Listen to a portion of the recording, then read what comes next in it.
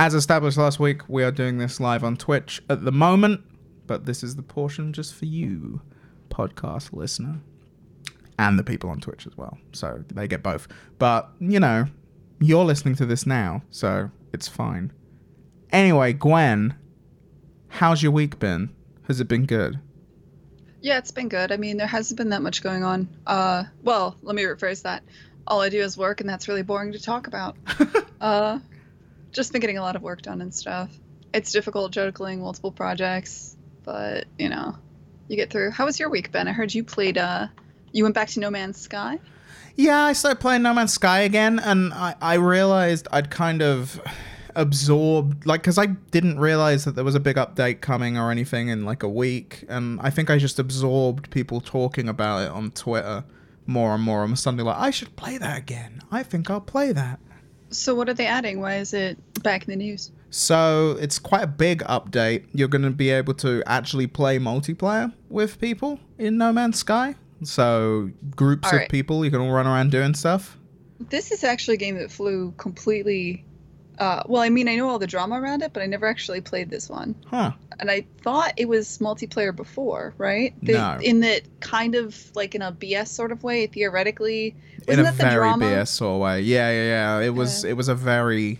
it was like you could bump into someone, but you won't ever, because the universe is so big and you'll never meet anyone. But we're saying that there might be some of you on the same servers, but I don't even know if there was servers, or who knows. But it connected online because it would upload all your data. Like when you found a planet, you could name it, and species, you could name them and all that stuff. And in theory, other people could find your planets and stuff. Is that... But now the new multiplayer, I guess, must be more than that, in that, like, you will definitely run into people. You can play just with your friends. I couldn't tell whether you will bump into other people that you're not already playing with. The trailer very much made it look like you were just going to play with friends. But that's the whole thing. You can play it in third person now. That seemed to be a big deal for people, which was actually kind of cool because you could just see your ship all the time, and the ships look quite nice. Dude, that's non-trivial. They went from a first-person game to a third-person game? Mm-hmm. That's quite a big deal. Like, that's not easy. And I will tell you, the last time I played the game, this was actually one of these, and you can't see this in recorded land, but this was when I was still working for quite big press here in the UK. Got one of those fancy, like, press editions that Sony send out, because Sony send out nice press editions. And I got it just before it came out, and I played it for, I think, 7 or 8 hours back when it came out a few years ago. And playing it now, they've added a lot and really changed kind of, especially the guided experience. They've added, like, quests and base building and... Man, that's so good. Like, that's so good. They had such a bumpy launch, and I felt it was heartbreaking because you come from AAA, where I've never went through the what do you call it? Like, if you're a designer in AAA, they'll at some point probably cart you out in front of the press, and you'll get like they'll train you. You'll get press training. Yeah. And you'll see behind the curtain just like exactly what you can and cannot say to the press. They'll tell you up front, like, here's all the gotchas that they're going to ask you. And so I felt like when we started our studio, Forrest already had that. Like, he's been through press training multiple times, so he knew what to do. Yeah. And he was very good about messaging, and I remember even all of us very early in every project we work on, there's kind of like, here are the adjectives that we use to describe things in the world, and here's the adjectives that we use to describe the game, and here's what we specifically do not use as adjectives. Yeah. And here's the features we talk about, and here's what we don't. Like, and this was like a constant rolling conversation of things like, this is not, the Flame in the Flood was post-societal, not post-apocalyptic. Oh. Like, it was down to just the repetition of certain words. Yeah. To make sure that certain words were picked up, right? And we all had to kind of be on message. And so I think I was really lucky that I got to work with Forrest, who got to go through that press training from, his time at Chaos and his time at Irrational, because that really helps out. And let me tell you, a lot of people start indie studios, they do not have that, like not even a little. And they, and the way you talk about your game, you have to be so careful. to manage expectations and to make sure that you don't promise too much. Because I mean, we've been talking about this. It's possible people listening don't know the controversy, but I think No Man's Sky got a lot of bad flack when it came out because what the expectations people had in their minds versus what the game actually was just did not correlate. No, not at all. I mean, the problem was, for me anyway, because I was in the press at the time of this game coming out, and I remember, like, at the time being like, man, I really want to interview, I think Sean Murray, I think is the guy's name. I, like, really want to interview this guy because I want to sit him down and just be like, what is it?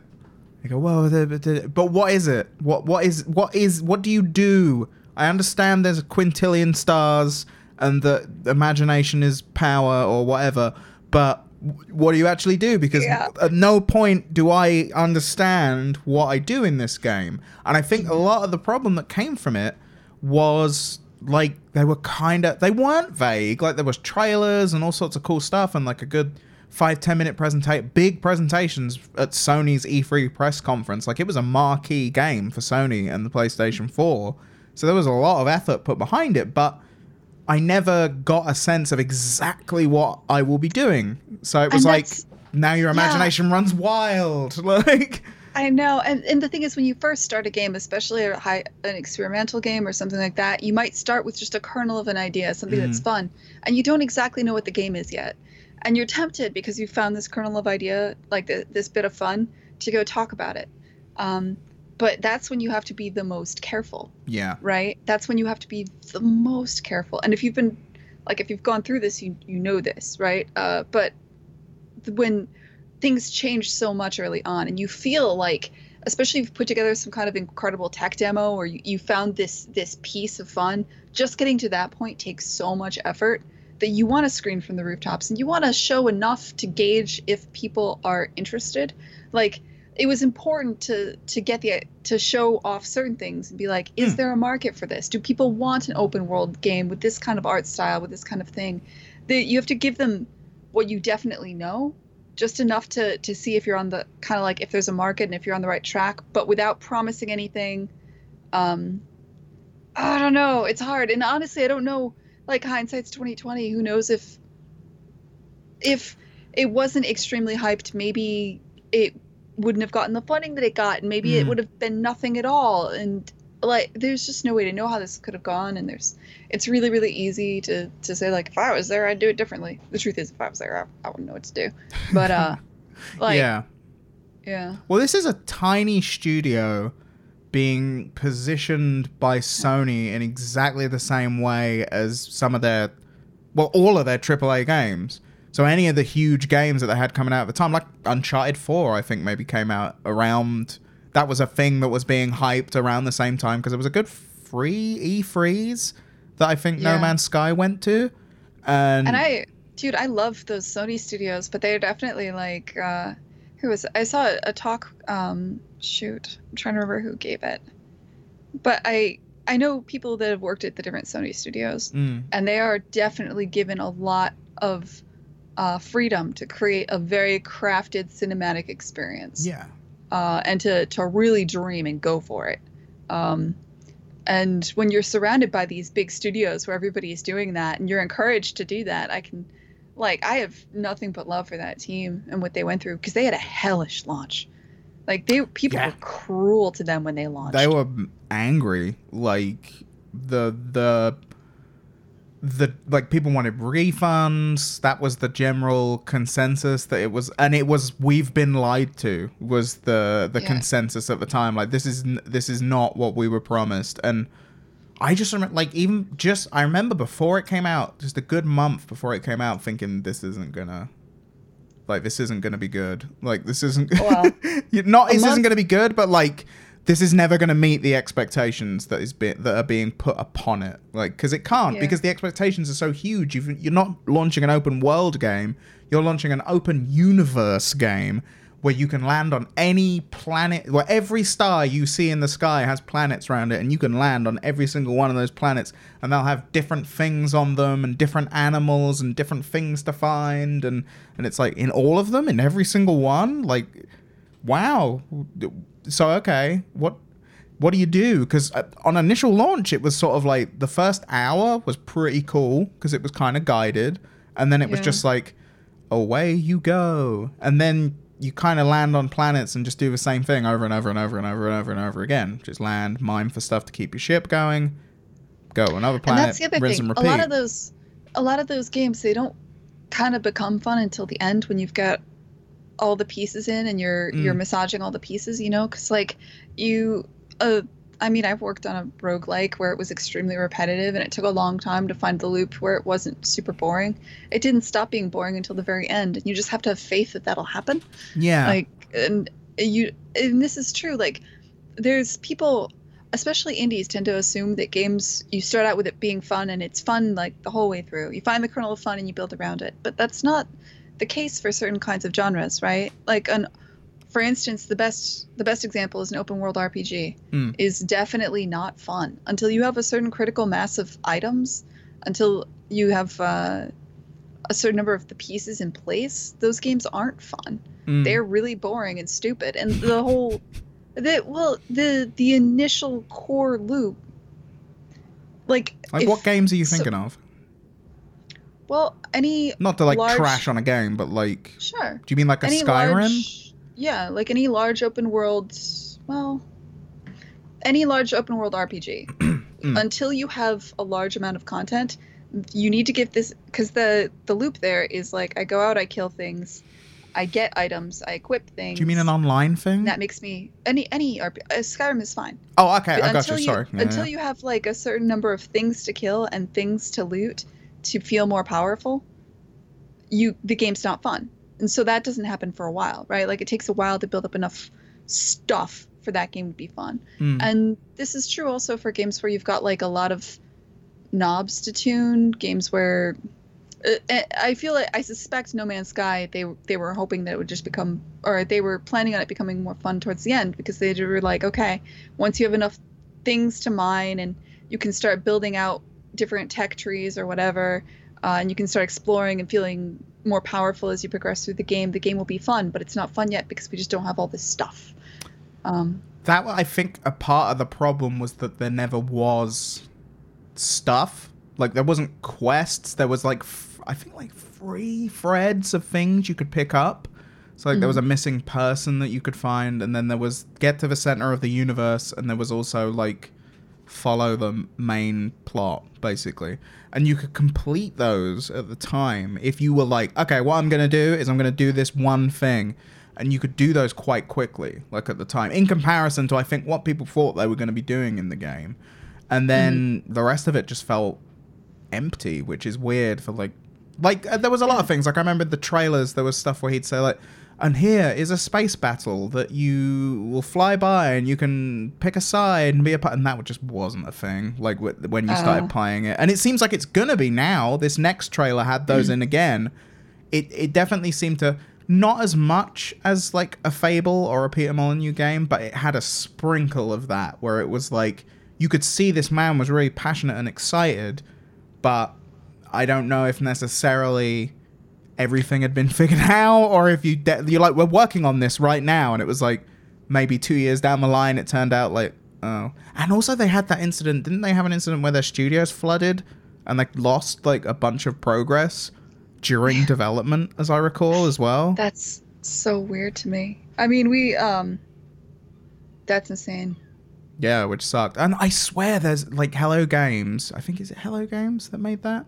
I've got the fucking thing right here. I could just look. The thing is, Hello Games, yeah.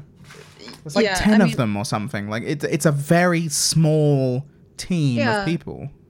And you usually, I don't know. Like I said, a lot of this just comes down to, this is a slightly inexperienced team, or they didn't have the experience being AAA first. No, I mean, they'd done, I think it was Joe Danger was their game before that. Yeah. And like backing up, having your Perforce on being hosted by Amazon somewhere that's not physically in the same place as your computers is like, it's something once you reach a certain budget level, you know to do. Like, there's just certain things. They learn their lessons. They learn them all the hard way. That sucks. But is their new expansion much better? Is it like... really improved? So the game in and of itself definitely is much better than it was when I last played it. And when I loaded up my save, it was like 2 years, like 2016 was the last time I played it, and started playing it again. They have seemingly continued to put a lot of work into it. And there also seems to be a community behind it now, because I was streaming it not aware that I was streaming at the same time as this announcement trailer was about to happen. So I suddenly had lots of people popping up while I was playing it, talking to me about No Man's Sky and shit, and then being like, fucking trailer's dropping soon, dude, this is going to be amazing. We don't know if it... Because apparently, they've been running this ARG since the first update, or like leading to this trailer, which has been a few years, like, of this ARG they've been doing has been running, and they've been doing all kinds of cool stuff, but it kind of, because of the initial, like, nah, it's terrible, it definitely fell off the radar, but they're doing seemingly quite a big blast. I need to turn screensavers off. Sorry, that's really annoying.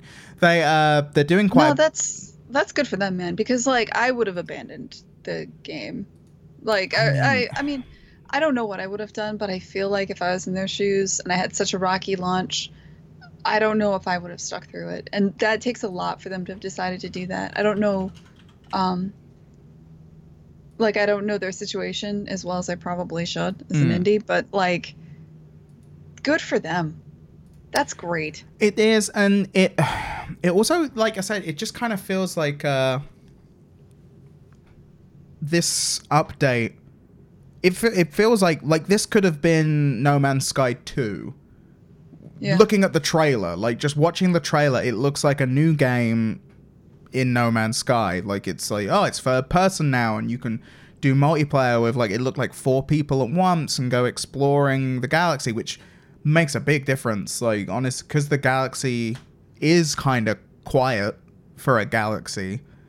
Having it be a space where you can talk with friends, I think is going to make a big difference for a lot of people, and explore together and stuff like that. And they've added a photo mode now. I know that's kind of the done thing, seemingly, with Sony games, but, like, it's a beautiful game. Like, still, like, you play it now to this, like, even a few years later, and you're like, wow, this game looks really nice. They did a really good job with the visual style, and yeah it's impressive that they, like you say, that they stuck with... I mean, who knows how much of this is they had to or whatever, but, like, I imagine a lot of money was sunk into No Man's Sky, like, by Sony and by them and whoever. Yeah, I mean, like, I try to put myself in their shoes. On the one hand, keeping it going would have been really hard. On the other hand, you still do have a studio with a lot of money, and it's not like you can just... Releasing a new title, starting to spin up something else on the heels of that would have been difficult.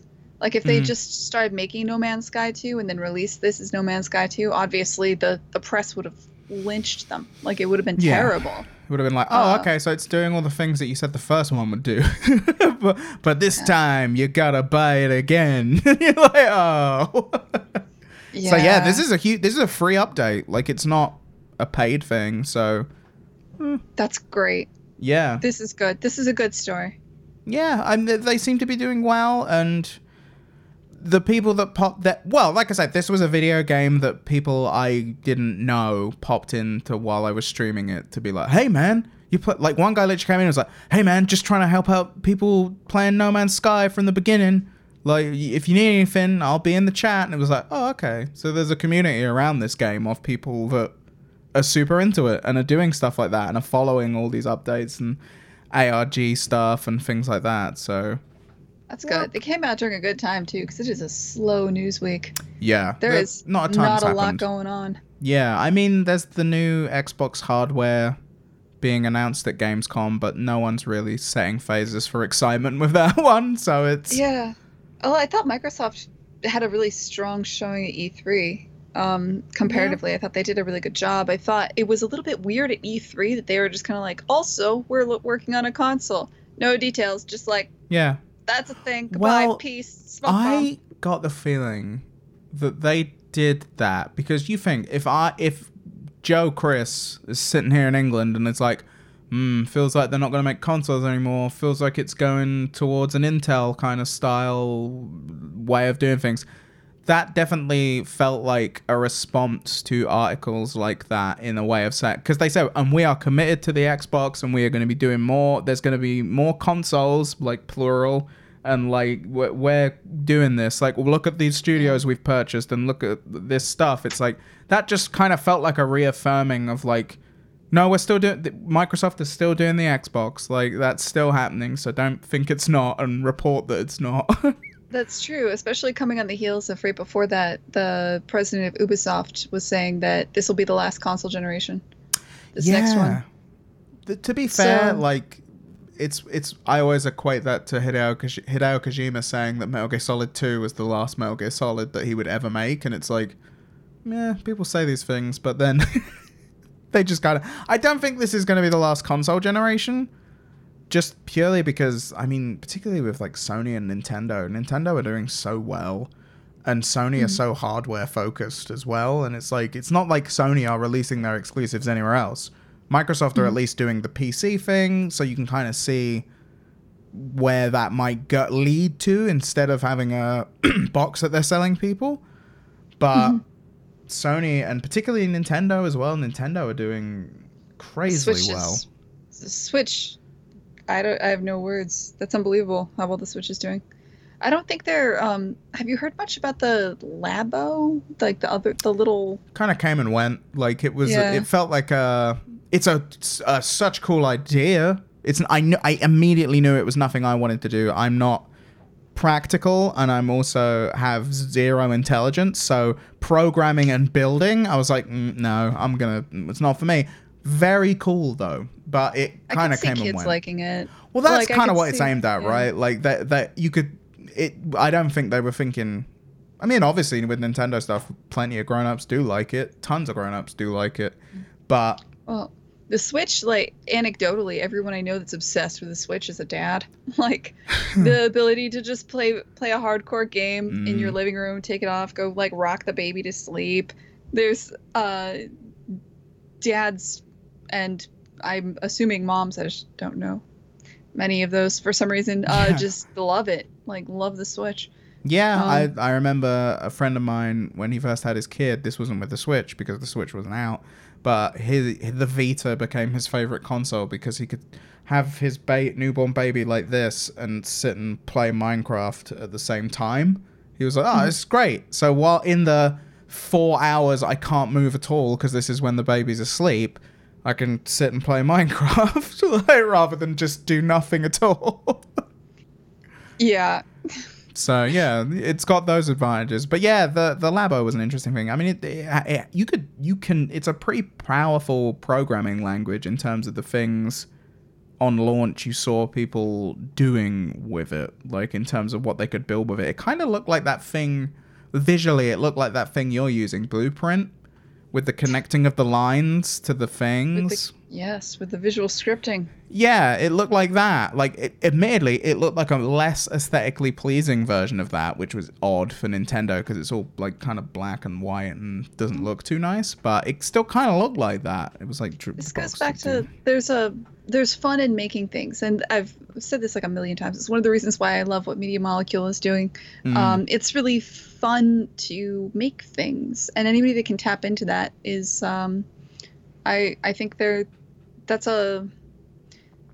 it's a hard market to hit, but if you can tap into that in a way that's somewhere between, like Minecraft is building, there's lots of games where you build, and there's lots of games where, and then obviously Media Molecule in the past with has made games where you can make little games, and a lot of people, if you look around, people are using Unity and Unreal to make games. Like there's a whole spectrum here that's between game engine and game that I think is interesting. I think it's that I've said this a million times. I think there's a lot of unexplored design space on that spectrum of just letting other people make shit. Well, I think we talked about this after I interviewed the dude, didn't we? Like about dreams. Yeah, we talked extensively about this already. But yeah, but that shit feels like that's the first company to actually go, wait a minute, like we could go full fucking, the fact that you can make music in there and like all sorts of shit. I was just like, oh, okay.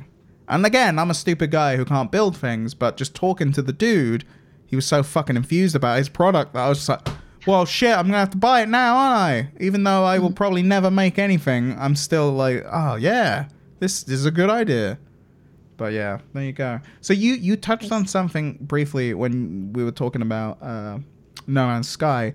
You mentioned how like the media training and kind of the difficulty of being an indie and knowing what to say and how much to say. Like, have you encountered that before? Like, did you encounter? I guess because, like you say, with the Flame and the Flood, Forrest was kind of already trained, so maybe you didn't have to worry about that so much. But like, was there or is there now? Like, I feel like you must have a balance of like, even when you're streaming, like, oh, how much of this video game can I actually show, or how much do I want to show people without spoiling it? Like, I don't know. Well, there's a difference between a commercial product, like what we're doing at work, which I can't tell you anything about. Yeah. Because we haven't worked out what we're going to say or when we're going to say it, and that there's like a careful plan there, right? Of what we say and when, and what words we use when we do start talking about it, and a certain vocabulary when we do start talking about that game. So that's actually very carefully constructed. The stuff I'm doing with Kind, this is a passion project, so I kind of don't worry about it so much. Maybe I should. I don't know. But it's so far under the radar that I'm just not that worried about it. Like, I don't think Polygon's gonna do a piece on like a grid-based puzzle game being made by a solo dev in a basement. Like, I don't probably think not that's now. Gonna... Yeah, like a year out. Like, they're probably not gonna. Like... Yeah, like there's just the hype train isn't there, so I'm not super worried about it, and I don't anticipate the hype train really being there. It's different when you're working. It's just different scales. Like No Man's Sky was at a different scale where they had a lot of. Once you have a certain amount of money in the backing of somebody like Sony, though you have to be far more careful about what you show. But I guess a better example would be so before The Flame and the Flood was funded, back before we kickstarted. We had a lot more freedom to talk about it a lot more. We were, no, that's not true. Even during our Kickstarter trailer, we were pretty careful about certain phrases because we wanted to make sure the tone was sold well. Well, you were coming, I mean, we've discussed this before, and I imagine people that have followed your stuff know, but you were coming, your studio was a story because you were coming off the back of a big story, which was like the folding of completely fucking forgotten. Irrational. There you go. Yeah. I was suddenly like, the studio that made BioShock was all that was coming into my head. Irrational. Like, you were coming off the back of Irrational, and also you like The Flame and the Flood, not to the extent that No Man's Sky was at all, but no, like The Flame and the Flood was, you know, it was pushed by Microsoft and it was on an E3 stage. Admittedly, I don't think there was ever a point where like Forrest came out on a stage and was like, "Hello, this is our game." It was just like a ID at Xbox montage.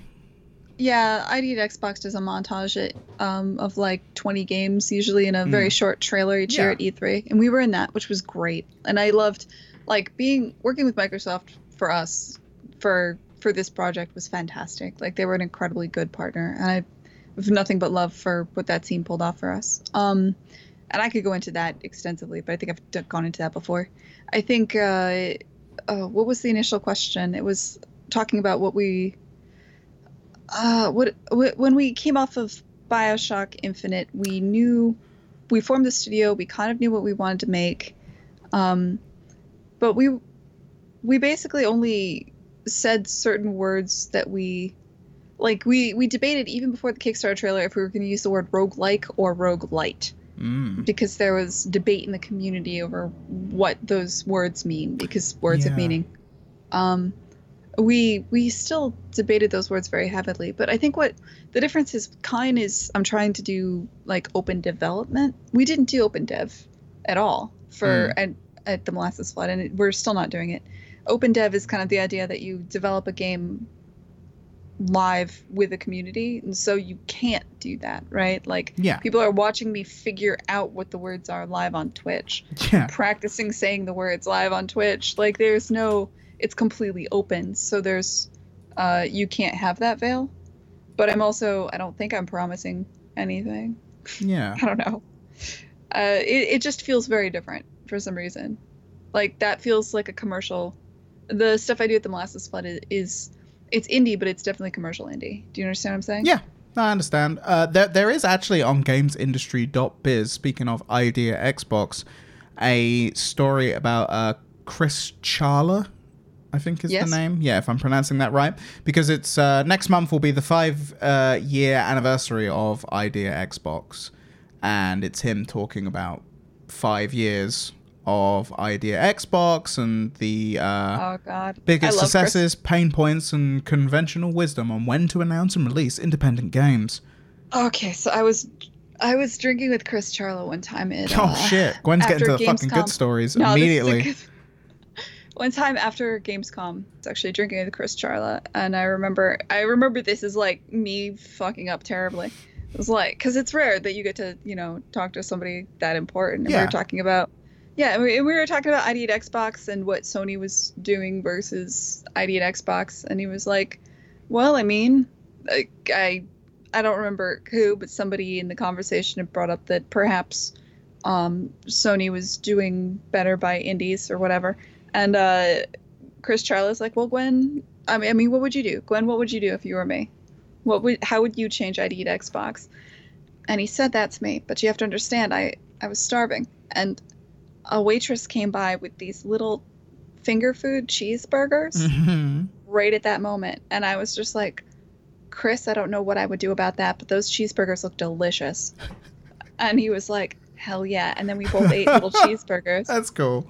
And that was like, I had this moment, right, where like some fucking nobody could have like impressed somebody important. You could have. Or like changed things in some way, and instead I was like, God, I could go for a cheeseburger. I know from producerial roles that having conversations with people, sometimes you can have a half-hour conversation with someone where they're talking about all their ideas, and there's always one nugget in there somewhere where you're like, that's good, I can use that, that's a good idea, well done. But you just went pure cheeseburger, which is just man. There was that opportunity, and I threw it away. I was just like, there was no part of Gamescom that was like me doing the right thing. Like, it was all just terrible. Yeah, good work. I had a bad time. But how did you guys end up with ID? Like, how did you end up with Xbox? Like, how did that come about? We kickstarted our game, and we wanted one of our stretch goals was to be on the Xbox, and we did not hit that stretch goal. We hit all the stretch goals before that one, and we failed to hit that one. And why was that a stretch goal? Like, what was the? It's not like you just hit a button and come out on the Xbox. Like, there's a certain amount of engineering work that has to go into it, right? Okay. So it's more time and stuff like that to submit the game to Microsoft and all that shit. It's time to submit it. It's also just a programmer's work. Like, somebody's got to make it work on it. Yes, exactly. So you'd either have to pay a programmer or, use some programmer time, and time is money, so forth. Do you know, I don't... That's fucking stupid, but you know what? I don't think I've ever thought of that, and I don't know if people necessarily do as much. Like, when they'll say stuff like, put it on the Switch, put it on the fucking Switch. You're like, no, I have to do things. I can't just make that happen. I need to do stuff. It needs to be we need to change things. Yeah, you gotta rework the code. The worst for that is a lot of people will get really upset about Linux.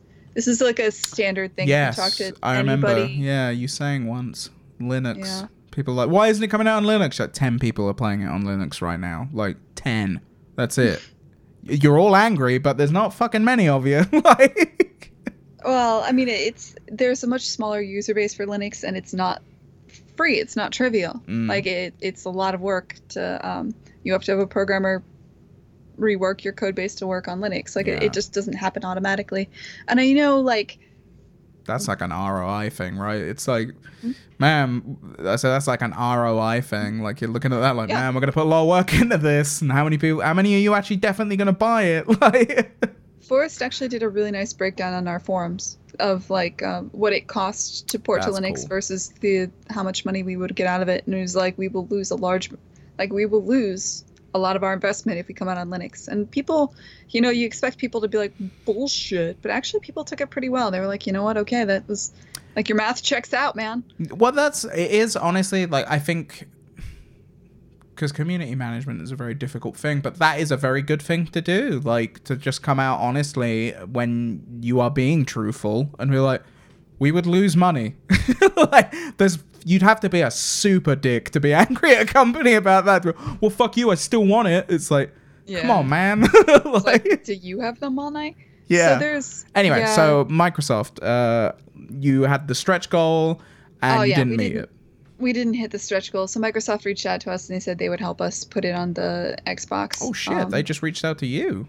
Yep, and we worked out a deal with them, and it was great. They helped us out. We got it on the Xbox. They once you become part of the ID at Xbox program, there's a certain number of devs that they'll really get behind and back, and we just happen to be one of them. They took our game and they showed it at Gamescom. For instance, like we didn't buy a booth space at Gamescom. Microsoft, if you go to any of these big shows, you'll know Microsoft has a large booth. Yes. And they'll show off a couple of games they're working on and some number of indie games. And they seem to, it's magic. You don't know which indie games they choose. They seem to choose them. They'll pick like the ones that make their portfolio look really good. So if you happen to be releasing, like if somebody else was making kind of a artistic roguelike at the same time, they would pick the best between the two, for instance. They want like a diversity of kinds of games and looks and things. They want stuff that makes... Yeah. But if you happen to be like lucky and one of their, darlings, I'll call it darlings. Yeah. There's a handful of darlings that got shown off quite a bit, and we were one of them. So they showed our game at Gamescom, at E3, at a couple of separate press events. They always organized before each show. Like before Gamescom, they had a pre-Gamescom show that was just Microsoft games, where they would show our game just to the press, and they'd invite us to talk directly to the press. Nice. That was huge. Like, we would have been nothing without that. Yeah. I'm not kidding when I say the partnership with Microsoft was something that I really, that was a huge advantage we didn't realize we had, that we would get. It was extremely beneficial to us. This is something I honestly think it's wise to try very hard to make partners like this that have this kind of visibility, these intangible things. I think a lot of people, when they look at publishing deals, when they look at who they can partner with, they think mostly about money, but they don't think about this is a partner that can show my game off at shows, which was huge for us. Well, yeah. Having that. If you're in Microsoft's E3 presentation, I know just from being press, if you're in that E3 presentation, I can guarantee you I'm going to get at least 1 to 2 articles out of every single fucking indie game that is in that presentation, because you're going to talk about everything that was in Microsoft's presentation. So being in that is going to get you way more traction than not being in that, right? Oh, yeah. And I mean, it's not just... I found... So Microsoft for us was extremely beneficial. The fact that Epic put us up in their booth at GDC, that was incredibly beneficial and good. There's deals we didn't get that I think are interesting. There are other things people can pursue, like if you have friends at Intel or NVIDIA, that can be very beneficial just for...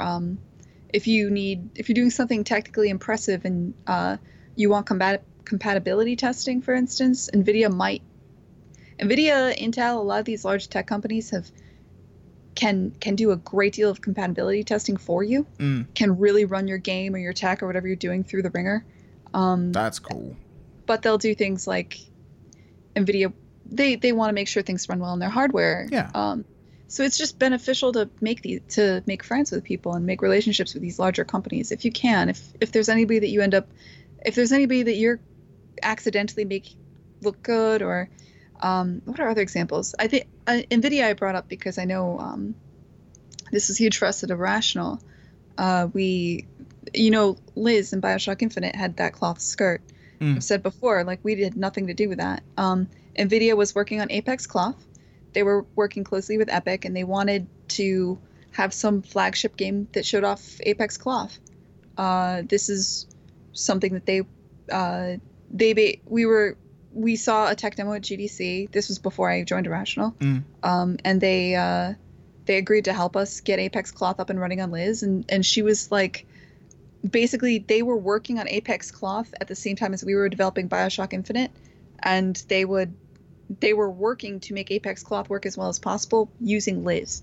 Yeah. And then eventually, because of that, we had this nice flowing skirt in game, and we could use Apex Cloth in game. But they did all the work for it. We didn't pay them shit, right? Like that was free.